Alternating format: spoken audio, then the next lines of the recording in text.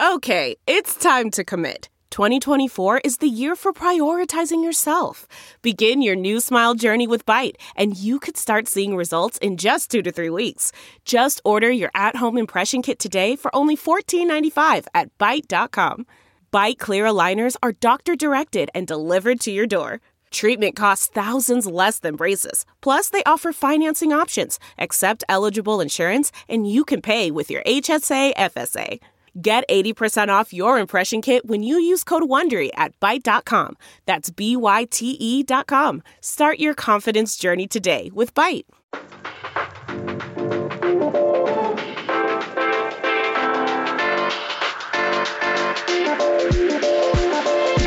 Here we go.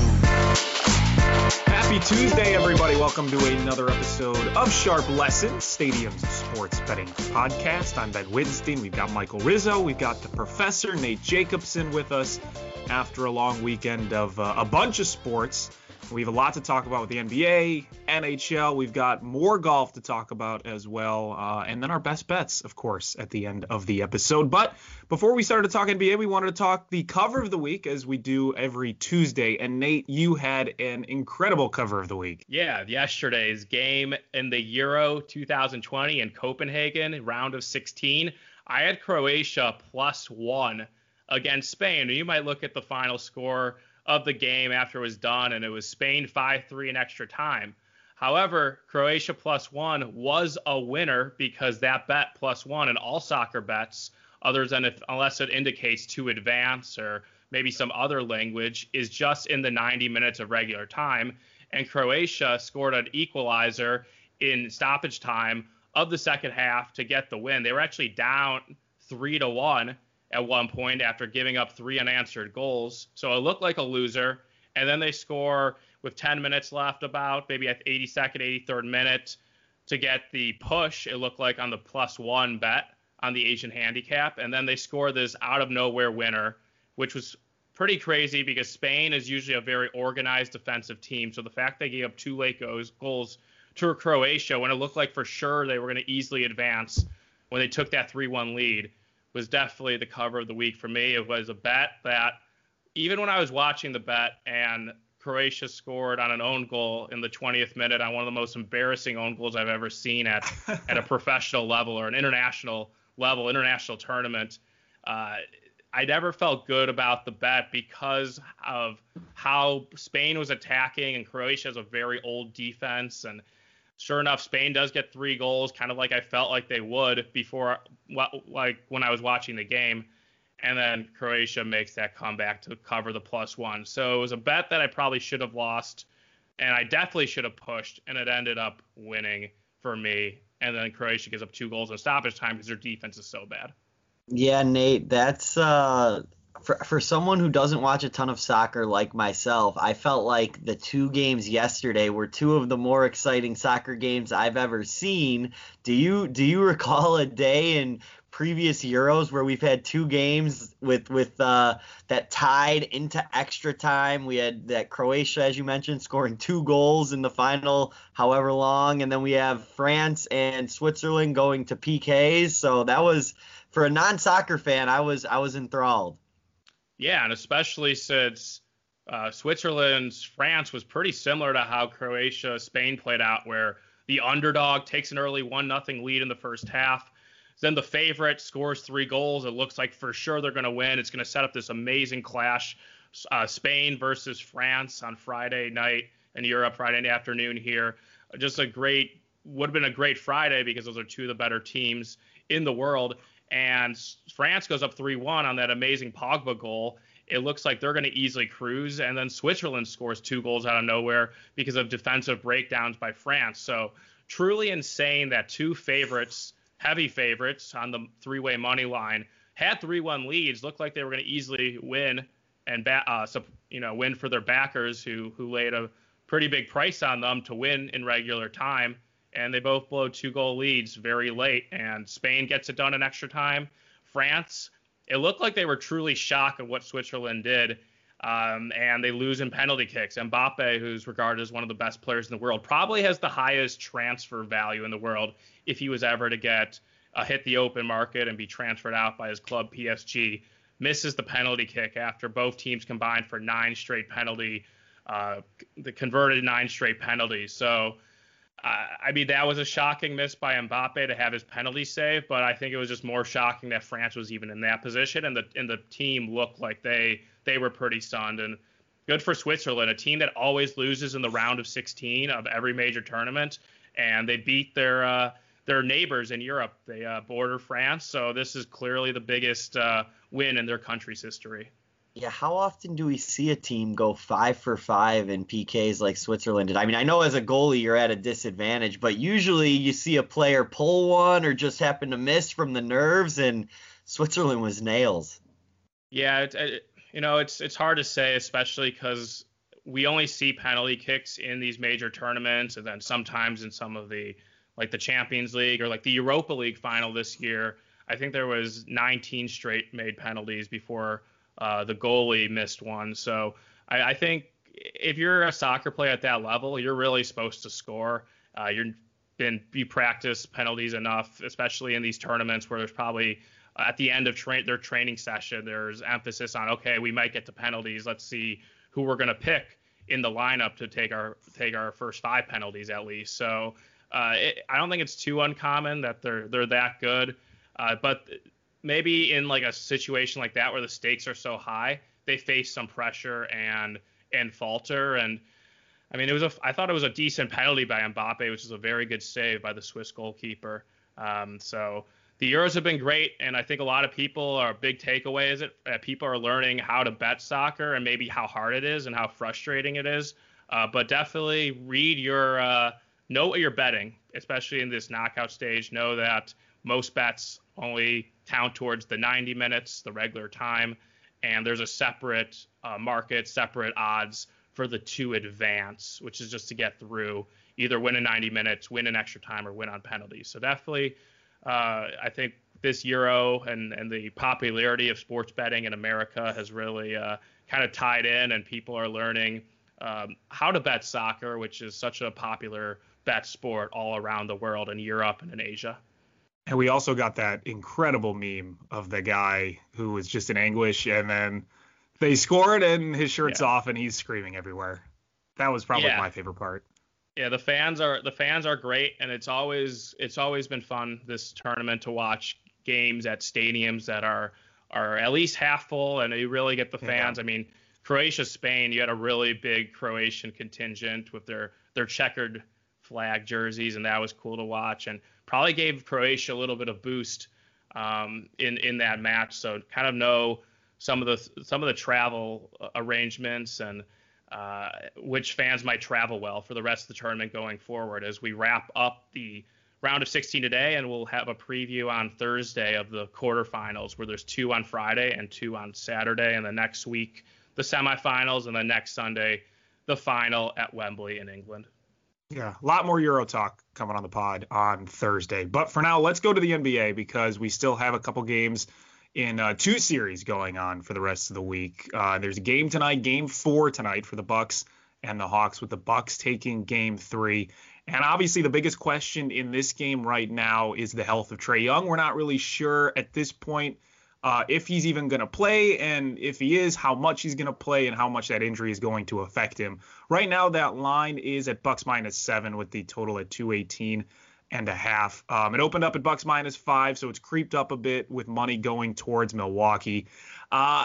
I think at this point, my only suggestion to people betting this game would be just wait for the Trae Young news. And I usually don't love doing that with NBA games because the lines can change so drastically so quickly. But in a situation like this, it's such a big game with such a big figure with an unknown like that, just wait to see if we can get more news on Trae Young, because that's going to drastically change the way this game is played, depending if he's in or if he's out or if he's not 100%. Yeah, and we've seen a very big move in the total, which I think the line opened Sunday night when we kind of knew Trae Young was hampered by an injury, especially in the fourth quarter as the Bucks rallied after. I mean, the Hawks kind of felt like they had him most of the game, and then the Chris Middleton absolutely fantastic in the fourth quarter, making every big shot. The total opened at 222.5. It's down to 18.5, which is a big difference because the game 3 total was 224. So we've seen a big adjustment in the total.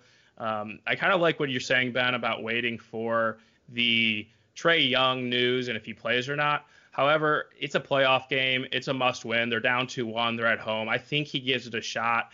And if he does, if he's ruled active and we see that he's starting, I think this line would tick down a little bit. So if you like Milwaukee, I would wait. I'm not trying to play doctor and try to diagnose the bone bruise in his foot, but I'd imagine Haley's gives it a go. He might not be 100% though. I'm actually doubtful that he's 100% and he could be limited. So, but just him being active, I think will drop the line a little bit down, maybe to get maybe a Milwaukee -6 you can get before tip if we have a Trae Young who's active, and that would interest me. And if he's inactive, I mean, I think this could go out to 8.5, 9, and then maybe that's too much of an adjustment. And I don't know, because the Hawks also, Bogdanovic is definitely hurt going into the series, and he struggled greatly on Sunday night.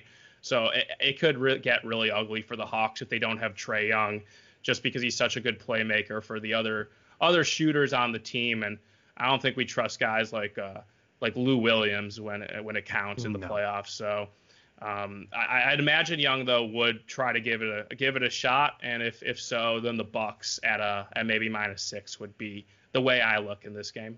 Yeah, I think that if you guys remember, I believe 2 pods ago, I was pretty adamant that I was done fading the Hawks because they've burned me multiple times. I would like to redact that statement and change it to I was done fading Trae Young, because a hampered Trae Young, an out Trae Young, just any form of Trae Young that isn't 100% is really, unfortunately, going to hurt this Hawks team. And I have to agree with Nate that I think he gives it a go, but I do not think he will be 100%. He didn't even sound like, he said he's going to get as much treatment as he possibly can before the game. And, he's a gamer. He's going to give it a go. And this might be, his game where we're like, okay, this, as many people have already said, he is legit, but this could be one where we're like, all right, this dude is a superstar. And he could prove us all wrong, but I think that you got to look for the Bucks here. It just makes too much sense. The Hawks without, their Kickstarter, Trae Young starts the party, and he's probably not going to be able to play to his full abilities. So I may be back on the Bucks wagon, fading the Hawks in a sense, which might be good news for Hawks backers, because I don't think I've gotten a game right with them yet this playoffs. Yeah, the couple things I would suggest for this type of game, especially if Trae Young's not going to be 100%, is I was looking at the team totals for the Hawks, and right now it's at 105.5 for the total points, which seems a little bit high, even if Trae Young plays but isn't 100%, because they haven't hit 105 in the last 2 games. And they went severely under in game 3 with 91, or excuse me, game 2 with 91, and they were 3 points under in game 3. So that might be something to hit if you're looking for a team total under, if you just don't think this is going to be a super high scoring game for something like that. And then maybe hit a player prop of a Hawks player who is a secondary scorer or someone you think could step up in Trae Young's absence. Even like a Clint Capella type of player, Kevin Huerter, maybe hits his 3-point props or something like that, because if Trae Young's not 100%, if he's not going to be taking the bulk of the action, if he's going to be diverting the shots to other players, you might want to look at a secondary option for the Hawks, because that might be the type of game where they feel like they're going to have to go off or going to have to take a higher volume of shots to try to replace Trae Young. Yeah, I'm just quickly looking at props, and they have a Trae Young prop up right now as we record on a Tuesday morning, but they don't have players like Kevin Huerter, Bogdanovic, they don't have Gallinari, so it's all the bigs like Collins and Capella in terms of points, just because, depending on Young's status, he doesn't impact their usage as much as some of those wing players. So it might take a while for some of those props to come in, but just like any NBA game, whether it's regular season or unfortunately this playoffs with all the injury, you got to follow the news and make your bets based on what's available there, because the sports books know that they don't want to get buried on a prop based on any leak on an injury status before they're able to adjust numbers. So they might as well just wait and see. They'll get plenty of action when we know what happens with Trae Young before tip. So, definitely I like the idea of attacking props in a game where there's a big injury question mark. All right, so the game tomorrow for the Clippers and the Suns. A lot of people thought the series would be over last night, and it did not happen. The Suns looked putrid, and as someone who bet on them, I was very disappointed in the way that the Phoenix Suns played. I was yelling at my TV because they just looked horrible, and the Clippers looked really good. Paul George looked great, and the Suns really, only for like 2 minutes or so of the game, it looked like they were going to make it a game. But other than that, it seemed like the Clippers were in full control in Game 5, and so we're going on to a Game 6 with the Suns leading 3-2. It's a pick'em in a lot of sports books. It's a pick'em for this Game 6. 215 is the total. This is tough because I've been high on the Suns. I've loved the Suns in this series, and they have let me down a couple of times. And frankly, they've looked horrible the last two games. Game 5, they looked obviously bad, and Game 4, where they won, they still barely scored over 80 points. So I'm a little bit worried about them. And the Clippers, at this point, they have nothing to lose. They have no Kawhi. They're really not expected to do much. They haven't been expected to get to the finals without Kawhi. And that is a tough team to beat if you're playing a team that has nothing to lose. So I would love to know which way you guys are leaning for a game like this, or if you're waiting for the line to move a little bit more away from a pick'em. But right now, Vegas loves the fact that both these teams look pretty even right now. Yeah, the Suns last night, they closed -7. A lot of the day it was -5.5, -6. We got a -7 right before tip, and it was definitely inflated a few points, but it was also situational where the Clippers lose that heartbreaker on Saturday night at home, go down 3-1, have to go back on the road. You kind of could see in the past we've seen teams sort of mail it in where they just maybe know that they're not going to come back, but at least the Clippers have at least a pedigreed coach, and Paul George has a lot to prove just based on his reputation. So they didn't go down easily, and they ended up winning big. So I think right now, as the line looks like it's a pick'em on Wednesday morning, still very early. Wouldn't be surprised if one of those teams got out to becoming a 1-point favorite, as long as there's no injury. But I think the line, at least the spread, is right for this game. What interests me in this series just in general is the total, where yesterday we got an over. Even though the games in LA, games 3 and 4, were very low scoring, especially on Saturday night when a real rock fight. There was 29 combined points in the fourth quarter. The teams combined for 164 points, and the total closed 217. And the game before, it also went under, and the total closed 221. So we saw from games 3 to game 5, based on the closing total, we saw a 7.5 point adjustment, and yesterday's game went over by 4.5 points. So they went too far in the adjustment, and I'm not surprised the game went over, just because maybe the Clippers were playing a little loose, knowing that they, like you said, kind of have nothing to lose. They're going to, chuck up threes, and positive shooting regression was due after how bad both teams shot from behind the arc Saturday. So now that it's 3-2, it's kind of a tighter line series. I'm looking to go back at the under, as it's ticked up 1.5 points at 215. So the under is the way I would look as we see a Game 6. I know we talk about Game 7s always being tight and looking to go under, but I think Game 6 also has some credence in trying to go under, because it is still a tight series, 3-2. The Clippers are at home. It's a pick'em game. They know they can force a Game 7 and put a lot of pressure on Phoenix later on in the series, when we would go back to Phoenix for Game 7, which I believe would be on Friday. So I could see this being a tight game, just like the two games were in LA, in terms of very low scoring, very slow pace, teams really putting on more defensive lineups. And I think last night was a little bit of an outlier based on the situation of the Clippers down 3-1 and really kind of just throwing anything they could, and it worked out. So I can see this game being a little bit tighter. And we're getting a little bit of an adjustment where the total's up from Game 5, even though it's down where it's been all series. I mean, a week ago we were talking Game 2, previewing that, and the total was 222.5. So it's still gone down quite a bit. But usually in a series, as the series goes on, the total goes down, especially if we see some really low scoring games like we did in Game 3 and especially Game 4. Yeah, I think that This is one. I mean, this Clippers team, they're a tough out. They go down 2-0 in their previous two series, and we've seen them battle back in both of those. And now down 3-1. They almost won Game 4. That was a real tough loss. That campaign call was questionable to say the least. But they come back and they win Game 5. They make it 3-2, and now they're going home with a chance to force a Game 7. I think you got to like what you've seen with them, and hope that they stay hot. Hope that Paul George keeps doing his thing. Reggie Jackson's been pretty great. So I think that I am going to be looking to back the Clippers here. I'm not ready to say the officials are on the Clippers side just yet, but can Devin Booker please get a whistle? For the love of God. He was getting nothing, and Paul George was getting all the whistles. That was infuriating to watch. Let's go to NHL. We got Stanley Cup going on. Game 1, Stanley Cup, Lightning absolutely dominate, 5-1 win over the Canadiens. Game 2 is tomorrow. The series price is heavily reflecting that Tampa Bay win, minus 560 for the Lightning to win the Stanley Cup right now. Game 2, they're heavily favored on the money line at minus 215. And from everything we've seen this postseason, from what we saw from Game 1, I mean, it really looks like this is the Lightning series to lose at this point. They just look so good and so ready to win another Stanley Cup.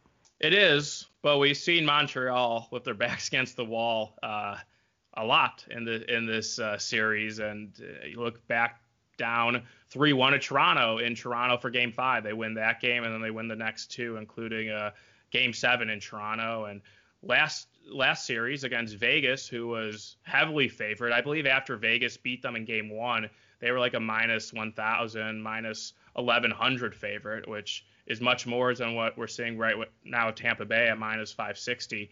So I think that you can't count out Montreal. We've seen many times in a playoff series in hockey where there's kind of a zigzag. You win Game 1, then you lose Game 2, and maybe Tampa Bay is just at a different class than Montreal, which is very possible, especially because we didn't expect Montreal to be in this situation. But maybe Carey Price has a bounce back game and it puts pressure on Tampa. And if you're getting plus 180 on the money line, that's a tempting price on Montreal in a game they know they need to have before going back home. And when they do get back home, for the limited crowd they have, it's going to be a raucous building at the Bell Center. So I wouldn't be looking to bet Tampa and laying a big price, or even Tampa Bay in regulation. I think Montreal, after a bad game on Monday, they can bounce back on Wednesday, especially since they won in overtime and it was such a dramatic win to beat Vegas.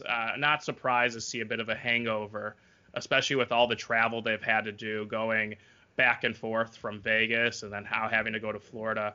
I think Wednesday could be a good spot to back the underdog if you had to play the game. I probably won't, but it would be Montreal or pass with me just based on the odds. What about the total at 5? It went over Game 1 over 5, but it took the Lightning scoring 5 of those goals to get the over. It's favored right now for Game 2. What I'm seeing is like minus 120, minus 122 for the over 5. Is this another game where we'll see a lot of goals scored, do you think, or are we going to see maybe the under since we saw a ton in Game 1?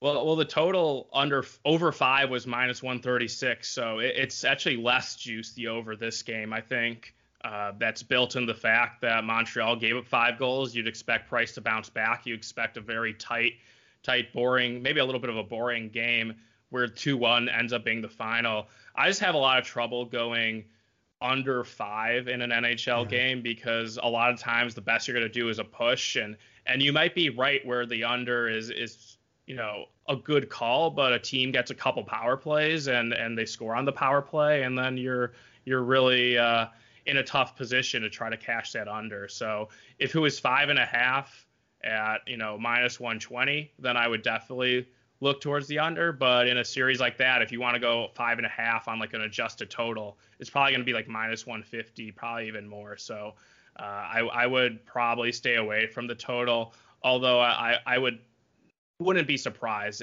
if the game plays like an under game, just because last night was a little bit higher scoring for a typical Montreal game. You have to really love stress if you want to bet the under in these type of games. it's truly never over. It could be 0-0 going into the third period. Maybe the teams quickly score goals and maybe it gets out to like 2-1, 3-1, and then an empty netter, and at the best you push. So you could be like, maybe first period under would be the way to go. I don't know if the first period under is, but I know I mentioned that as a possibility last week when we were talking about the over under of 5 in the Islanders Lightning game 7. Maybe look for a first period under. I can see Montreal playing very strong for 20 minutes, and then who knows what's going to happen after, and especially in hockey where own goals are a possibility if you're trailing. So definitely kind of look to see it. I'm looking, so even the first period under is -152. So that's a tough ask in my opinion to lay such a big price in a sport where goals are hard to come by, but they can happen really at any time. It's not like football where you kind of expect to know when the scoring is going to happen. We've got some golf this weekend, Nate. We've got the Rocket Mortgage Classic coming up. And as you are this podcast golf specialist, what should people be on the lookout for? What are you looking to do, and what are some plays you're looking for? Yeah, so won't have an article the next 2 weeks for golf just because it's weak fields, the Rocket Mortgage Classic, and then the John Deere Classic next week. But we'll definitely have an article and a big preview on the podcast for the Open Championship, which will be in 2 weeks, as the fourth and last major of the year heads over to the United Kingdom. Rocket Mortgage Classic in Detroit, Michigan. It's only been played at this course 2 other times. Started in 2019 where Nate Lashley won at -25 for the tournament. So it's quite a birdie fest, a lot of low scores. And Lashley was a late add to the field where I don't think he was even like on the betting board before the tournament began. And then Bryson DeChambeau, 23 under as the favorite last year. So based on the -25 and -23 winning scores, you're looking for players who could rack up a lot of birdies and maybe get hot with a putter. And Bryson, big favorite this week, +750. I did bet Rahm at the U.S. Open, but that was also at a very tough course where I knew the scoring wasn't going to be very, very low. But at this course, a lot of players could win. You could have a Nate Lashley or you can have a Bryson DeChambeau. So what I'm looking at is players a little bit down the board, although there are some intriguing names at the top. There's Patrick Reed, who had a very good ball striking week last week at the Travelers. Didn't putt well, but the Sunday final round will be on the 4th of July. So if you're into those American narratives, there's no one better than Captain America, Patrick Reed, who is taken the Ryder Cup hero, Patrick Reed. And then Webb Simpson also. I know that's Rizzo's boy. He hasn't played well recently, but the Detroit Country Club is designed by the architect Donald Ross, who also designed the course where the Wyndham Championship is played. And Webb Simpson has a very good course history at the Wyndham Championship, such a good course history that he named one of his daughters Wyndham. So maybe Webb Simpson finds some of that Donald Ross design course magic. I did bet on a few players last week who were in the field, so I'm going to at least give them a look. I saw Charlie Hoffman withdrew this morning, but Neiman's in the course, Joaquin Neiman, 27-1, and Emiliano Grillo at 40-1. But those prices seem a little bit short, so I'll just let you guys know who I definitely am betting, and I bet this morning. First, Sepp Straka, 75-1, and then also a pair of 80-1 golfers, Harold Varner III and Kyle Stanley. And all these players have a lot in common because last week they had great ball striking weeks at the Travelers, and all these players have the ability to get hot with the putter. They don't really have good putters, but if they can get hot with the putter, they can make birdies in bunches, which is what you're looking for the course, especially at these prices where Straka 75-1 and then Varner and Stanley are at 80-1. And Straka especially stands out. He's an Austrian player.